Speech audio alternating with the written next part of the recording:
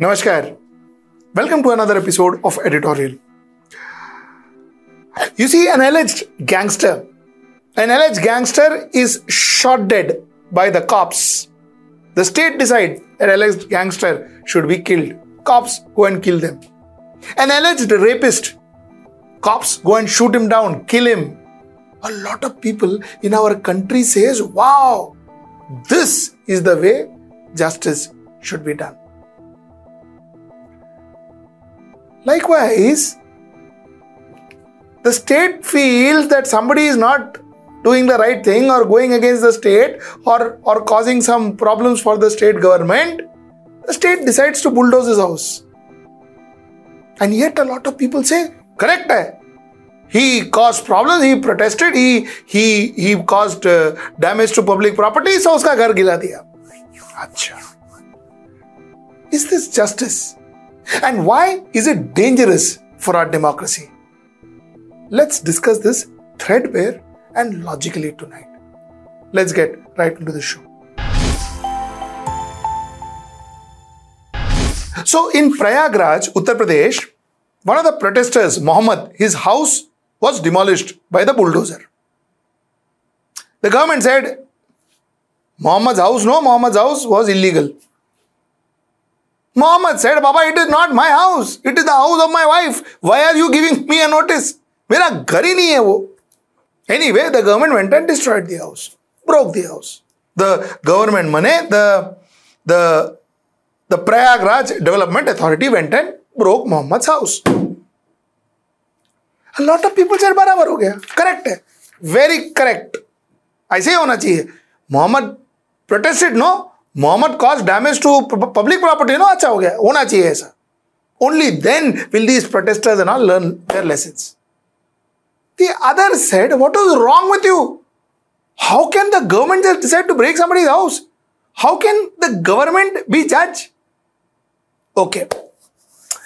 Let us try and analyze this situation. But before I analyze this situation, I need to ask you a simple question. The simple question that I need to ask you is, would you like to live in a democracy? That is the simple question I'd like to ask you, and I will tell you why I'm asking you that question. ठीक है ना? You see, in democracy is based on 3 pillars. Okay, some say 4, but let us keep media aside at the moment. Democracy is based on 3 pillars. 1 is the legislature.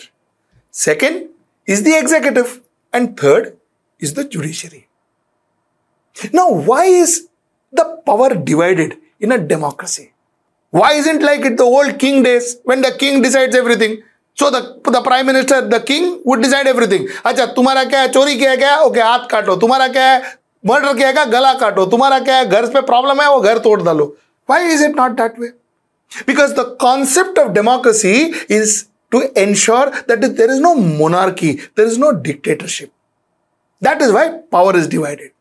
Now, when I say power is divided, what happens? What happens is the legislature, they make laws. That is why your MLAs, your MPs are called lawmakers. Legislatures make law. The executives, they ensure that they implement the laws made by the legislatures. They do the implementation. And what does the judiciary do? The judiciary sees, ke bhaiya, are you breaking the law? They decide. Based on Indian Penal Code, based on codes, they decide whether you have a broken law, and if you have broken law, they decide the punishment for you. So they act like a judge. So you have the creators, you have the implementers, and you have the people who judge. So, like I told you, power broken. Now, like I told you, if the power goes to one person, then the biggest problem that could happen, is that one person could be the all-powerful. He will no longer be a public representative. He or she will no longer be a public representative. He or she will become a monarch, a dictator, a master of all. And that is why power should be distributed. The second very important point as to why power should be distributed is because I will take random decisions. I am all powerful. I am the government. अच्छा वो था क्या तोड़ने में? So break his house. Random decision. His house broken. After that, can you do something? House is broken. Decision done. Oh, that guy was alleged rapist. Shoot him, kill him. Don't let him go to the law, kill him. He is shot. Then you realize, oh, he is not the one who raped. Then what happens? Can you get him back? He is a culprit. He is a gangster. Shoot him. Shoot him. The politician decides. The government decides. What if the government is wanting, or the politician is wanting that person to be killed because possibly he is involved with that other person. Therefore, he wants him to be shot down. How do you know? No. Where is the investigation? Who is the judge? Here the politician creates the law and he executes the law. So what happens is decisions can be taken randomly. In a democracy, it is not that way. In a democracy, if you have a problem, you go to the Sessions Court. If you are not happy with the decision of Sessions Court, you go to the High Court. You are not happy with the decision of the High Court, you go to the Supreme Court. You are not happy with the bench decision, you can ask for a larger bench to hear your case. You have options in a democracy. You can fight for your rights.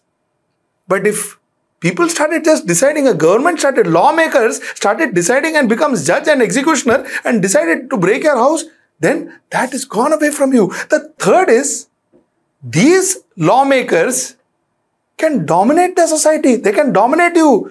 मेरे को vote नहीं दिया ना, घर है ना, घर वो नहीं रहेगा कल. पानी है ना, पानी that comes here, finished, over, not happening tomorrow onwards. Vote मेरे को दो. Where is the democracy gone? Because they have the power to execute. They have the power to take your life. They have the power to break your house. They have the power to stop your living. They have the power for that. So therefore, where does democracy go? They dominate you. They force you to vote for them. Possible. And of course, this would be the beginning of the end of democracy. This is how Taliban started. By saying, law, what theek hai yaar, we go with a whip. You don't wear burqa, we whack you. You don't wear that, we whack you. You wear nail polish, we'll cut your fingers. This is what it is. This is what happened in Taliban, and this is what it's come to. This is how it could have begun. So the point that I'm trying to make, while vigilantism sounds very good, but vigilantism sounds very good in films. Whether it is a private vigilante or a governmental form of vigilantism. It sounds very good in films. Realistically, it is dangerous. No matter what wing you belong, right wing, center wing, left wing, whatever wing you belong. The point is, if you support such vigilantism, if you support such decisions of, the lawmaker becoming the executioner and the jury, the judge, you are ensuring that you are ushering dictatorism, you are ushering monarchy, you are ushering autocracy in this particular country called India, which is the world's largest democracy. You are ushering it. And tomorrow, if this country turns into a dictatorship, turns into a monarchy, you will have nobody to blame but yourself. You have to be ready for that. And that is precisely why I wanted to get this topic to your notice. Now, what also happened is the Supreme Court made a statement saying that observing the due process must be followed while carrying out demolition of illegal construction. The Supreme Court on Thursday sought the response of Uttar Pradesh government on the plea by Jamaat-e-Hind against the demolition of private properties in the state, which the outfit contended was being done without following the procedure laid down by law. See, somewhere down the line, I see that the courts are helpless in these matters. The courts are helpless in these matters. Either they are helpless because they are bound by the law, so they can't do it. Okay, this property was illegal and it was destroyed. But the fact remains that that property didn't belong to the person who got the notice. It belonged to his wife. So the sheer procedure was wrong.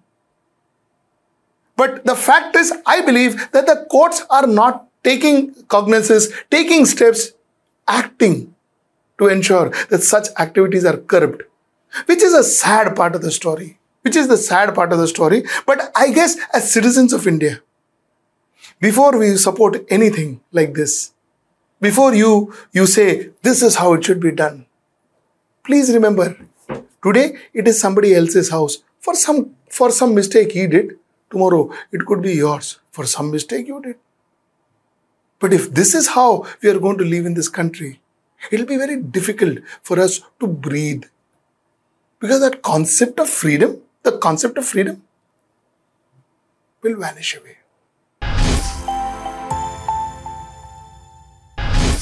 Speaking about protest, before I end, let me spend 2 minutes with you speaking about the protest that's happening in Bihar and Uttar Pradesh.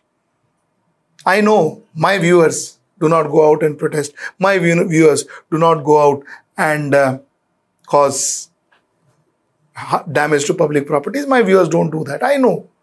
But the reason I'm talking to you about this is so that there is public awareness. All of us start talking about this.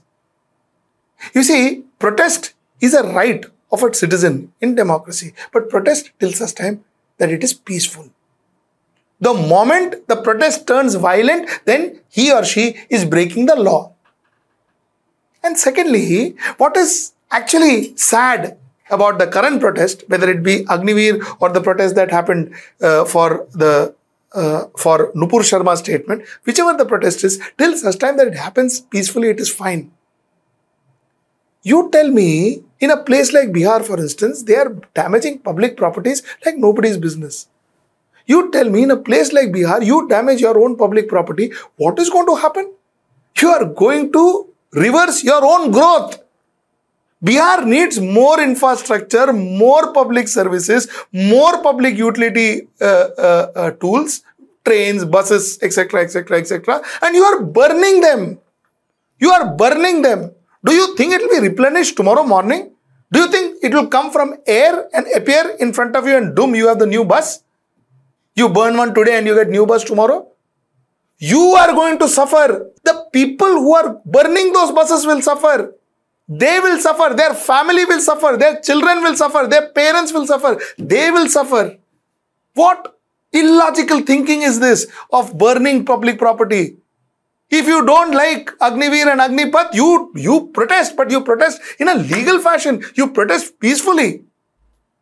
And before I think most of you all start protesting, hearing from your leaders and your political leaders and all, please first understand what the policies are. Please understand the project. Please realize whether it is helping you or harming you. Once you are convinced it is not good for you, then protest. Please don't protest because somebody says so.